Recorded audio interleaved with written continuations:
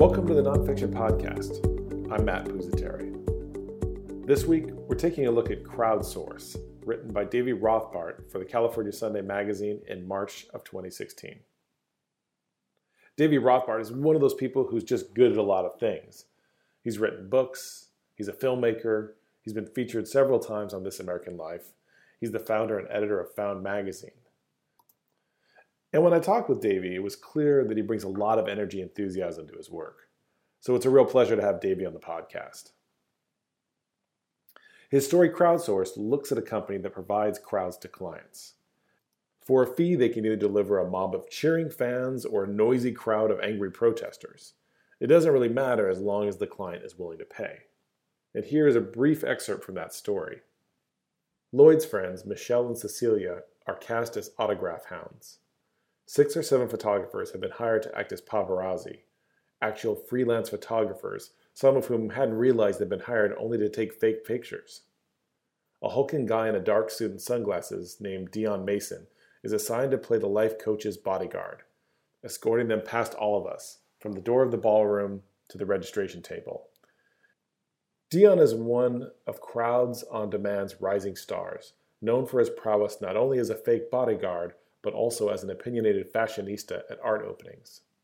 My job? Adam appraises me thoughtfully. Tell you what, he says, you'll be the selfie guy. Whatever it takes to get a selfie, make it happen. Get rabid.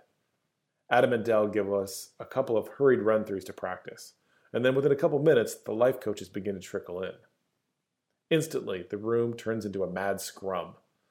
As each life coach slips into the room, Lloyd erupts, squealing. Michelle and Cecilia beg for autographs. The paparazzi stalk the rope line, flashbulbs popping, as Dion and a second bodyguard try to keep us all at bay. To be successful in getting a selfie with each life coach means becoming completely unhinged. I have to reach out over the rope, cry out each person's name, and fend off Dion while desperately pleading for a quick pic. I'm so happy you're here. Come on, just one little picture, please. As these folks arrive in the ballroom to register and pick up gift bags, our job is to treat them like mega celebrities. So, if you haven't already read this story, no problem. The link to this article is in the show notes and on the podcast website at nonfictionpodcast.com. Go ahead, pause the show, and come back after you've read it. Otherwise, as always, fair warning, there's going to be spoilers about the story. So if you don't want that spoiled, read the story first. And so, without further delay, here's my interview with Davy Rothbart.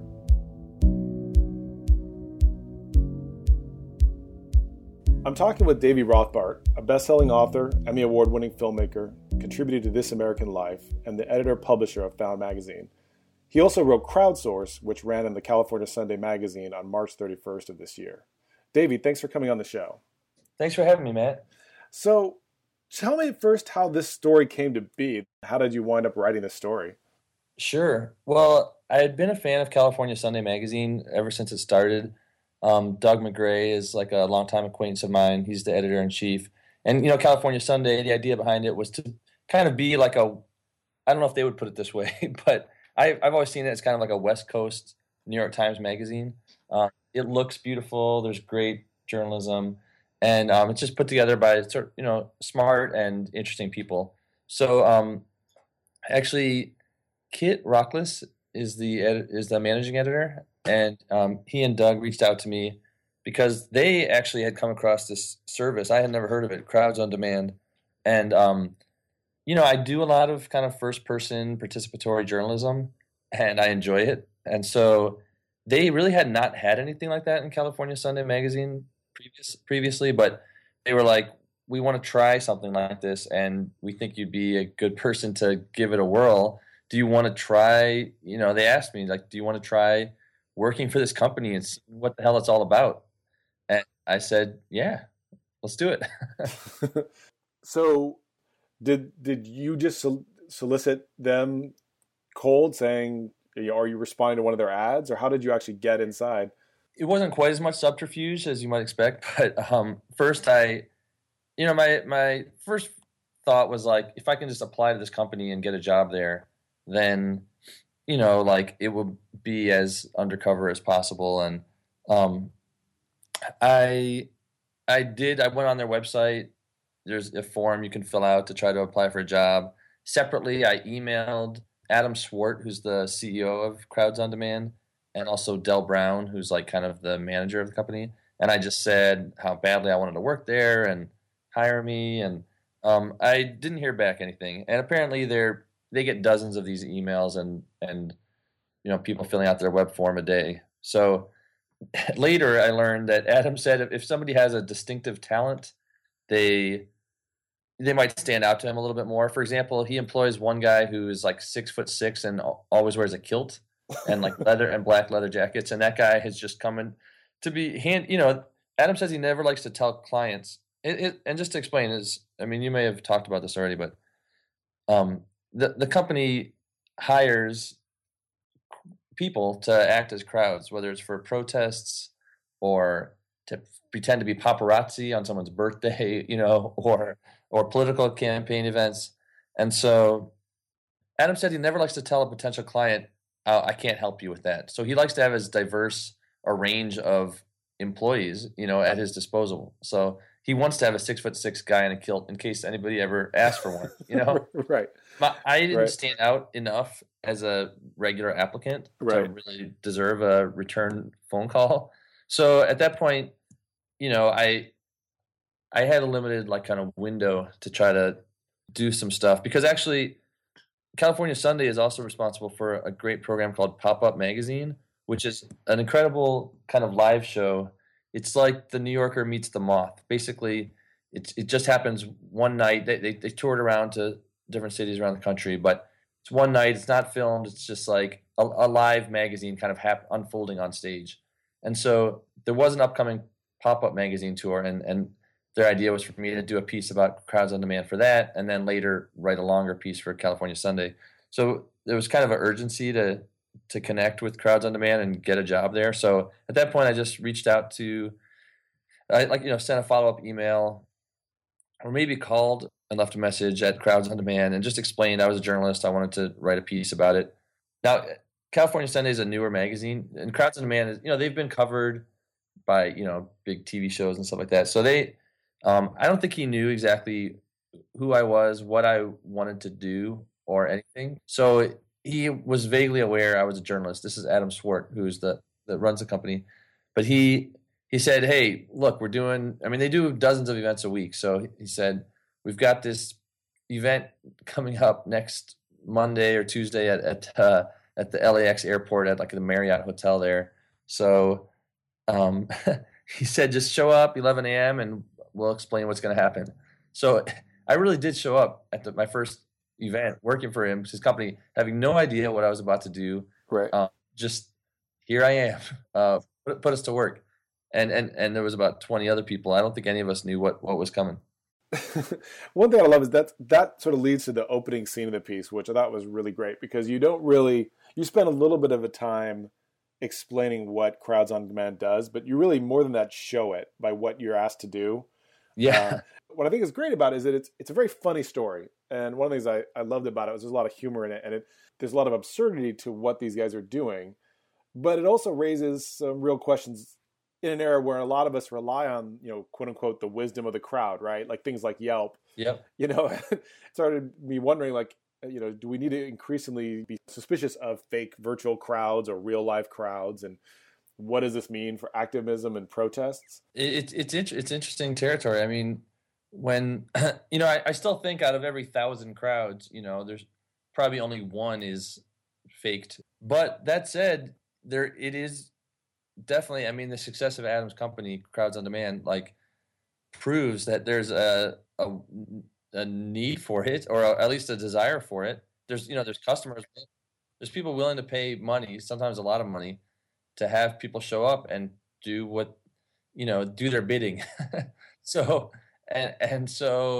I feel like it's going to only grow, and Adam will probably have some new competitors entering the field. He's certainly staked out territory as like the foremost leader. And if Adam is Uber, who's going to be the Lyft of hired crowds? And right.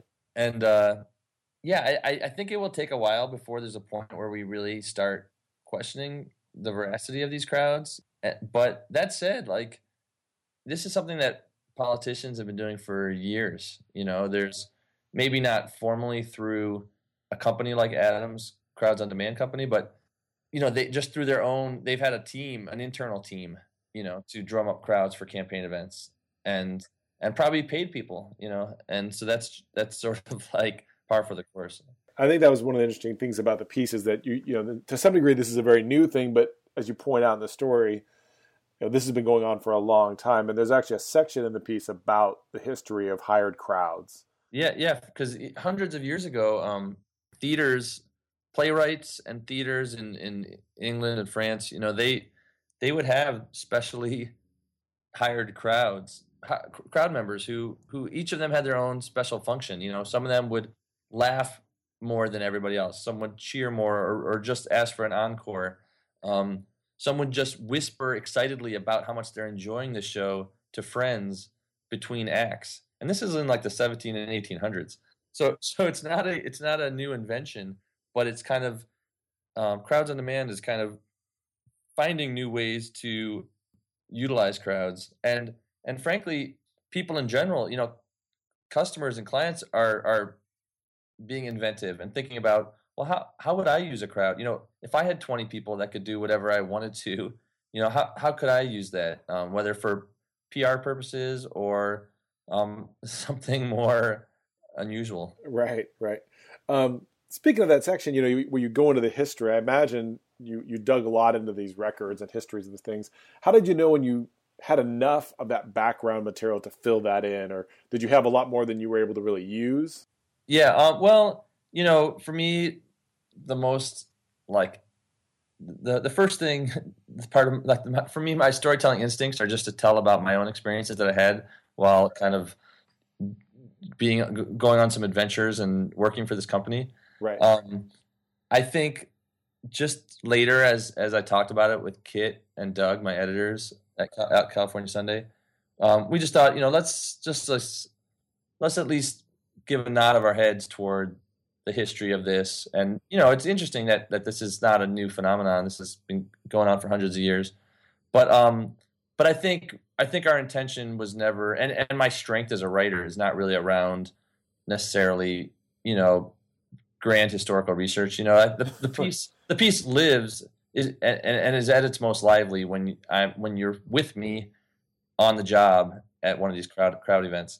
But so I would say I didn't do a lot of research, and some of my research is probably in those 2 or 3 paragraphs. And how do you balance that? I mean, I think part of what makes this story very lively is exactly what you said. Is it's very personal in a lot of ways, and it's you recounting the kind of surreal, strange experience of being in one of these hired crowds for a couple different events.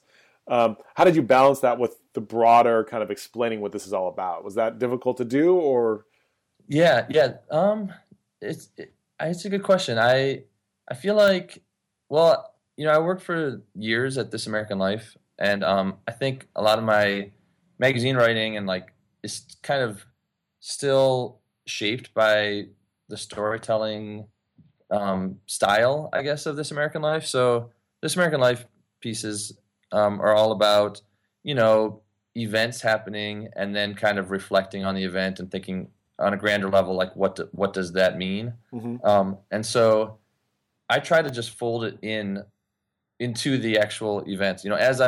As you see me there, in the moment, whether I'm working as like a paparazzi for these life coaches at the LAX Marriott, or whether you see me as part of like a kind of complex staged protest in San Francisco against the Masons, where we were pretending to be media crews. But I think, I'm kind of describing the events unfolding, and then I'm kind of just trying to tuck in here and there, like a little bit of grander reflections, and without getting too over the top, or saying like, this is what it all means, but just being like, I wondered if this is what it could mean, Right. And so, yeah, I mean, I feel like the more you can fold it into the action, the better, rather than having just a completely separate section that's like, that explains it all. You mentioned in the piece that part of the success of this company is that people don't really know that they exist to some degree, right? That people don't always know that these crowds are hired. True, right? totally. So were they reluctant to talk to you, or was there a sense of they weren't really wanting to let you share this, or were they kind of open to publicize themselves? A very interesting combination.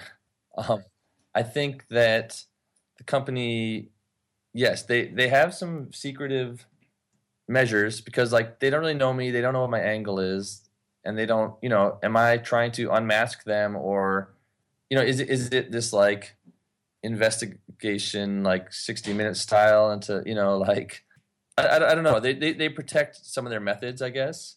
Even to the point where like at the first event I went to, I noticed that Adam, who runs the company, he didn't really want me talking to any of the other hired crowd members. And so one thing I did, I mean, I was just thinking about this before our talk and like, I don't know, any strategies or techniques, like just kind of on the sly when Adam wasn't watching, a couple of the people I was like, hey, could I kind of revealed myself to be a journalist to them because all the other people I was working with, they really work for this company, Crowds on Demand, and they didn't know that I was a journalist. He hadn't like explained it to everybody beforehand or anything. So I pulled them aside and just asked if I could get their contact information.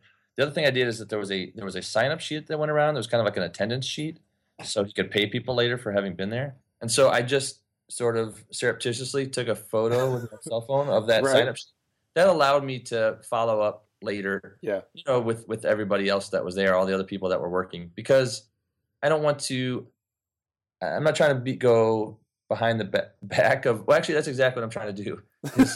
Right. I don't want to wait for the permission Right. of the person. I'm not promoting this company. I'm not. I do need them to cooperate and keep inviting me to participate in events, so I understand better what the events are, what happens at the events. But at the same time, just because they don't want me to talk to other employees doesn't mean I should follow their rules about it. So Right. I was able to take that picture and then I had all the emails of all the people I worked with. So the people who I chatted with a little bit during the thing, I was able to follow up with later and get a little more insight from them Right. about their experiences. And so after we did the pop-up magazine event, where I did do a short piece about Crowds on Demand, and it was really centered around that first experience I had at the LAX Marriott with the life coaches. And so once we did that, Adam actually, he's 24, the CEO of this company. He brought his parents to the event we did in San Francisco at the Opera House there, and he really loved it, and he understood kind of the tone I was taking, and after that he was way more open and accessible and really helped me. It is a tricky thing sometimes. You have to rely on the help from the people that you're writing about to gain the kind of access you want. And yet you have to also ask tough questions and still be a journalist, not a advertiser. Right. So I remember like one of the people I'd worked with had been a little disgruntled about the way the way the job had been presented to her, and Right. she wasn't really clear.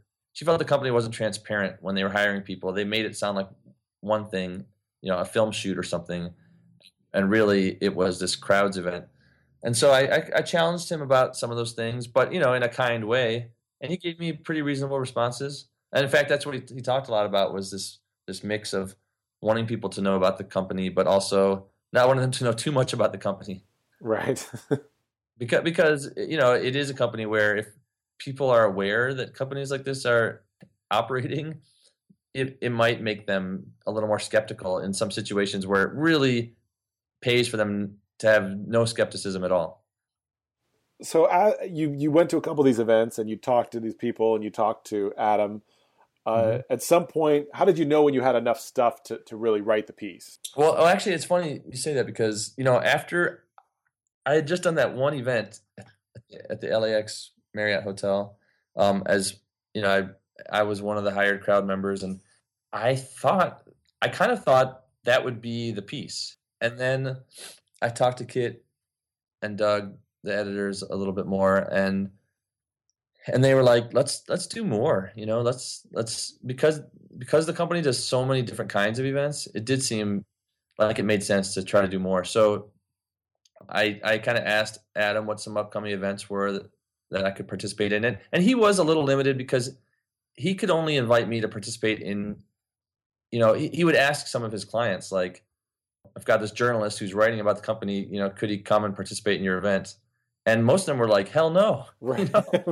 Right. because they were very secretive about the fact they had hired this company, and they didn't want anyone to find out. Even though we promised, oh, if it's say it's a film screening and you want to fill seats, like I promised not to reveal the name of the film, stuff like that. But the clients were kind of understandably hesitant to invite me along. So Adam had to kind of be a little selective too in finding events that where the clients would be all right with me participating. And again, if I had been able to get hired as just a regular crowd member, then maybe we wouldn't have been limited. It would have been a little more deep undercover, and we wouldn't have been limited to ones where the clients were in on it, or at least knew I was going to be there. But that said, there was a few options, and this protest in San Francisco sounded pretty interesting. So we wanted something that was pretty different from the first one. Right. I felt like that was interesting because that kind of bookended the story. The beginning one is almost completely trivial. It was mostly an event just to boost someone's ego, right? Or to yeah, exactly. And then the second one, it leaves it, and we could talk a little more about the ending shortly, but it struck me as it gave me a much more ambivalent take on this thing. Like on one hand, I realized this could be really used for some bad things. I mean, it could be used to really mislead people. And you give an example in the piece of where someone used it for potentially kind of shady reasons. Yeah, I think for me that's the murkiest one is the one where a guy was being expelled by his college, and they give you a hearing where you can have people kind of vouch for you and tell your story, say what a stand-up guy you are. And so he hired 20 of Adam's crowd members to kind of pretend to be his neighbors and friends and mentors, and each one of them gave these completely false testimonies that the guy himself had written. And so, it's hard to know, why was he being expelled? Like, was it, but still, no matter what, it's sort of perverts the college justice system, which we know those can be flawed anyways. But so there's certainly a lot of ethical gray area, or like, it's all pretty gray. Yeah, and I think that that example was definitely, in my judgment as I'm listening to this or reading it, that seems to be crossing a line. But then at the end, you have them at a protest that it's kind of mixed as to what it's leading to, but it also feels like, well, maybe this did work in a way. This may have forced some people to take a stand on an issue that otherwise, had they not been shamed by this fake crowd, they would have just ignored the issue altogether. Totally. And I think, we could talk more about that specific event a little bit, but that was kind of my overall takeaway from all the stories I heard and kind of learned about this company. One little bit that didn't make it into the final piece, because by the way, my initial draft was, I think, 8,700 words, and it came down to something like maybe 4,500. Adam says, and it makes sense to me, that like a lot of times people may have an ethical case or a moral case, but not a legal case. So a lot of his protests are people who are just kind of stuck, like somebody has wronged them, seriously, screwed them over, but for whatever reason, they can't actually sue that person. It would either just be prohibitively expensive is one part of it, or, so, I mean, Crowds on Demand, Adam's company, does in many ways like stand up for the little guy, and people who you would, if you just heard the facts, you'd be like, yeah, that person deserves, like for this wrong to be righted. And by hiring 20 people to go protest outside of a car dealership or a restaurant or a law firm, you sometimes, for a week, you sometimes can make that change happen. My overall feeling is like, this guy Adam, I really liked him. He's a great guy. I talked to a lot of people who have participated in his events over the years, and I just feel like most of the work they do is like stuff you would, like think is like pretty cool, and probably couldn't have been made right through other means. It's hard to think about how these people could have stood up for themselves without the help from a company like this. I think the event in San Francisco we did is a pretty good example of that. The Masons, it's kind of a strange society that we don't really know much about anyways, but they had banned homosexuals from their membership in Georgia, in the state of Georgia. And one thing about the Masons is that each chapter is very independent from the others. So they really don't try to interfere with each other's business. That's like one of their sort of fundamental tenets. But still, it's kind of messed up, like it's very messed up if that one chapter is just banning gays, like that's, and so the people who had hired Adam's company, they said like, oh, these Masons were coming from all over the world to, I don't know if I'm giving away too much from the article itself. No, I have a spoiler alert at the start of every show, so people are warned that we're going to talk about the whole story, so they should read it first. Yeah. Great. Well, Masons came from all over the world. They have this annual get together, and the people who hired us, who hired Adam's company to protest, they said, like, we don't want people just ignoring this Georgia chapter. I mean, this is, and not only that, but in other places in the world, Mason chapters had been accused. There had been allegations of anti-black, anti-Jewish, anti-female discrimination, and they were like, they said, let's ruin these people's vacations. Let's let them know that there's people out there who care about this. And I don't think that mainstream media would have really covered this. It is kind of a niche organization, and there's a lot of discrimination in kind of bigger companies and elsewhere that might be more likely to get press there. But Adam's kind of canny idea was to, rather than just have us pretend to be protesters, was to have us pretend to be news media, and it would be an easier way. He said it's easier for people to ignore protesters, but it's harder for them to ignore reporters. So we stood out there, and again, I show up, I have no idea what I'm about to do. Within like 7 minutes of arriving, I have a microphone in my hand, like a 6-person video crew of people with cameras and like floodlights and sound boom mics and stuff, and I'm just accosting these Masons who have come in from all over the world as they get out of their taxis and are heading into this grand Masonic temple, and I'm just kind of like asking them questions about this Georgia chapter's edict against gays, and some people agreed with us but said there's nothing they could do.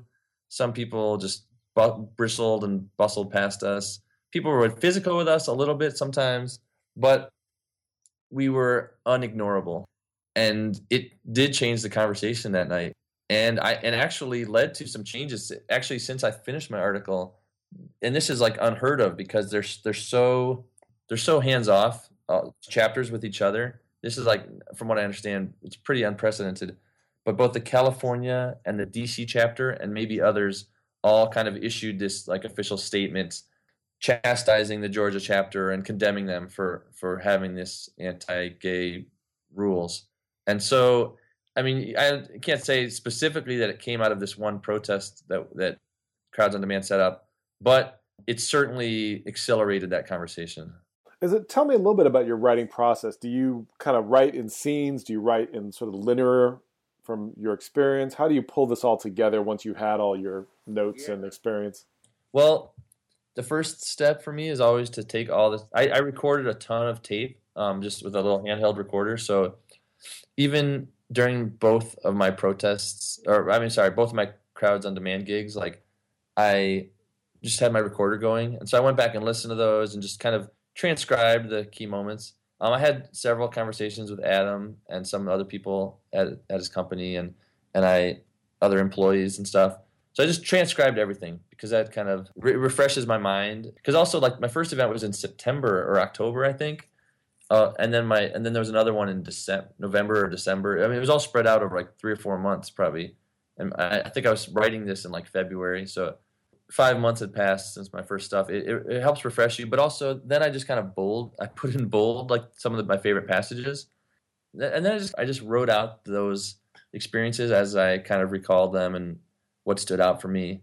But I kind of kept glancing back at like the bolded passages just to see, are there ideas or points, and some of it came just through emails I traded with Kit, my editor. Like I think it's useful to and some conversations I had with him. We had some talks where we just talked about, well, what is this company all about?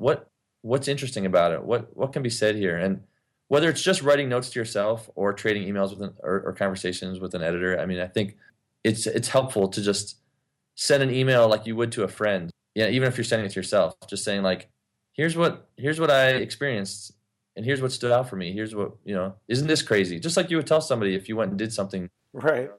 isn't this crazy? Isn't well, and then check out this. So it kind of helps you highlight in your own mind what the key moments and details are. Anyways, then with all that, just kind of over 2 or 3 days, I guess, just kind of grind out a first draft and go from there. And how was it you figured out what to cut out and trim away to get it down to the length it needed to be? Well, this is my own process, and maybe and I think it's probably different for many or most other writers, but like when I write a first draft, I try to just make it a great piece, and I'm really like passionate about it. After that, I like having an editor just chop and screw it and just turn it into their own thing. I know some writers are way more like involved in the edit, I guess. And I would say for this piece, I was more involved than I usually am, but still, I was basically like, I knew it had to be half this length, but I felt like I'd done my part. Like I told the story I wanted to tell. I mean, Kit Rockless, by the way, he's like a legend of an editor. He ran LA Magazine and the LA Times for like 20 years. He's like, he's a guy who you have a lot of faith in. So I was like, turn this into whatever you would like. And so he really chopped it down. After that, he had certain questions and he wanted me to go back and I think that's when we talked more about the history of it, and I did some research into that. And there was quite a bit of back and forth for over the course of like 6 weeks, and I did add in stuff and even down to the individual words and commas at the end. Kit was very like collaborative, and he wasn't as willing as many editors for magazines. I turn in a first draft. I'm like, just have at it, and I'll see it in print, Right. And Kit demanded a little more back and forth, but that's cool because I do feel more connected to the final piece. Was there anything that got cut out of that final piece that you felt, oh, that was like one of my darlings that I hate, that I hated to see go? Yeah, there was a couple bits, and we were able to reinsert them into the piece. Just a detail that one of the women that I worked with, she was a Crowds on Demand employee at the LAX event. She had mentioned that the reason she was working this job was because she wanted to buy like Foo Fighters concert tickets and a T-shirt for her daughter. Right. And I just thought it was a great detail. It just helped express who are the people that are working for this company and what are their motivations, And so, yes, it's not really an essential detail, but I just thought it might be nice to include that. So we put that back in.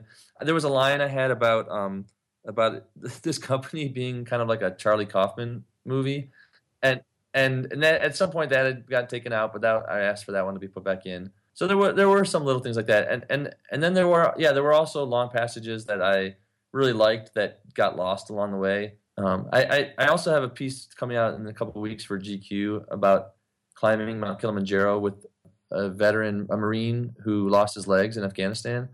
And again, that was one that I wrote like 9,000. It got cut down to like 4,000 or 5,000. And I almost feel like in that piece, there was more that I lost that I felt sad about losing. Whereas I feel like in this piece, what got lost was me like blathering. Right. So, and now that I think about it, like, like my original piece, it had like 3 endings kind of, and a couple were kind of tacked on one over the other. And then we just realized we could cut it shorter. I mean, I would say all the cuts made sense. There was more interaction with some of the people at the protest in San Francisco, but like, we basically picked our favorites out of, you don't need it all. For me personally, I don't know why, but it makes me feel good to have a really, really long first draft that then I at least feel like I was able to communicate I was able to get the experience down on paper. And that is a certain feeling of satisfaction for me. Even if no one else will ever read it, except maybe my mom, who I sent some of my like drafts of articles to. But at least like I got it down. And then if it gets cut and everything and in print, it's shorter and some of those stories are lost. That's okay for me. So this story came out a few weeks ago. What kind of reactions did you get after it was published? But yeah, the reaction was awesome. There was a lot of activity on Twitter and long form, great website, and who highlights a lot of my favorite long form journalism and journalists.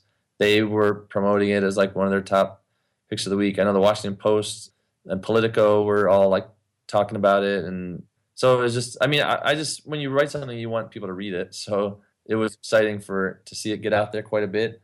It's funny because even though it is kind of a personal experience like that I went through, it's less personal than a lot of the articles I write. Right. So the response was more centered, and this is fine and interesting and almost preferable in a way. Often the response is sort of about me and like how weird or messed up I am, or like people kind of judging me, I guess. Right. Which which is still also kind of fun and interesting sometimes. But I liked that the response here was really more about the company, Crowds on Demand, and people's very polarized response to the existence of a company like this.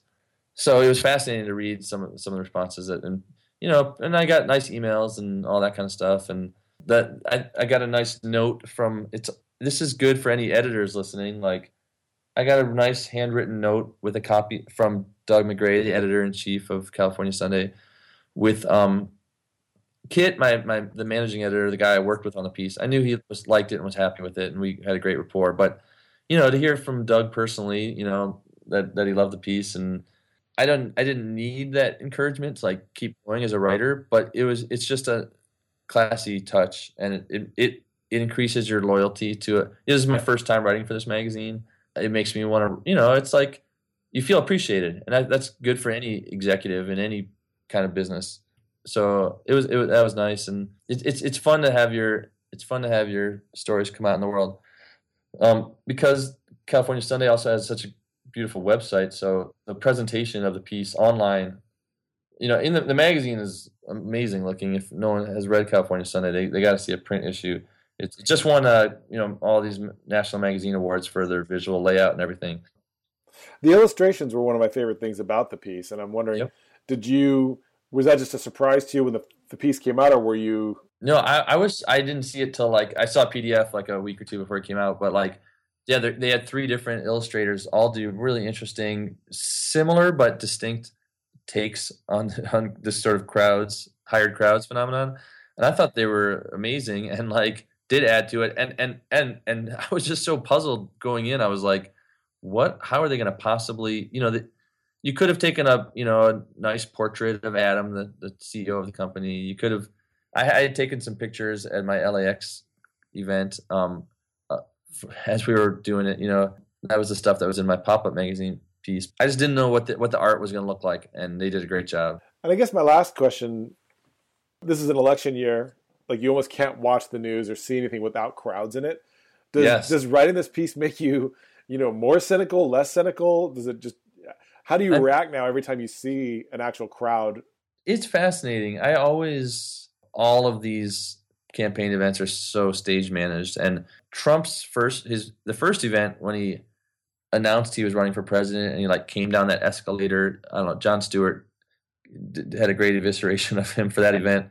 Not knowing the monster that his campaign was going to become, but that one was almost all just a hired crowd. Of course, since then, his message has resonated with people apparently, because I don't think needs to hire crowds at this point, But you look at these other, and the whole company began with Adam Swart working for Jerry Brown's gubernatorial campaign in California, and his, the campaign managers asking him, hey, can you help us drum up crowds in these different cities? So a politician can't do an event and have nobody there. But that said, like, how many people on a Tuesday at noon can get away from work in this small town to fill an auditorium, So sometimes, I mean, I'm sure some crowds are brought in. More what I think is interesting is I always look at the composition of people that they have standing behind the candidate. It's funny because if it doesn't really make sense for anyone to stand behind them, because then you're not looking at them. You're not really in the crowd, but they're just part of the tableau that the campaign staff is meticulously crafted to kind of show whether it's a diverse vision for what that candidate stands for, But Bernie Sanders did an event in my hometown, Ypsilanti, Michigan, and one of my friends has this really, really cute, like 8-year-old boy with long wavy hair, and and so he was I noticed, that night that he had been chosen to when I was watching all these clips of the event. I live in LA, but watching these clips of the event, and I could see my friend's son like standing right behind. He's just a cute, beaming, Right. good-looking young boy, Right. like, and along with a diverse range of other people. But I don't know. That's just that's political gamesmanship, and that's always gonna be part of it. Well, the story was a great read. I think it's a fantastic piece, and you know, really interesting look at this dynamic from a lot of different angles. So, thanks for taking time out to talk with me about it today. Hey, thanks for making such an awesome podcast, Matt. All right, thanks a lot. Thanks so much again to Davy Rothbart for coming on the show. If you enjoyed this podcast, please do me a huge favor. Rate and review it on iTunes. Those ratings and reviews help other people discover the podcast. Next week, we'll be talking with Jessica Ogilvie about her story Rambling Woman, A Week on the Road with a Female Trucker. It's a great read, so check out the link on the show notes and on the website at nonfictionpodcast.com to read it. Until then, this is Matt Pusateri, and thanks for listening to the Nonfiction Podcast.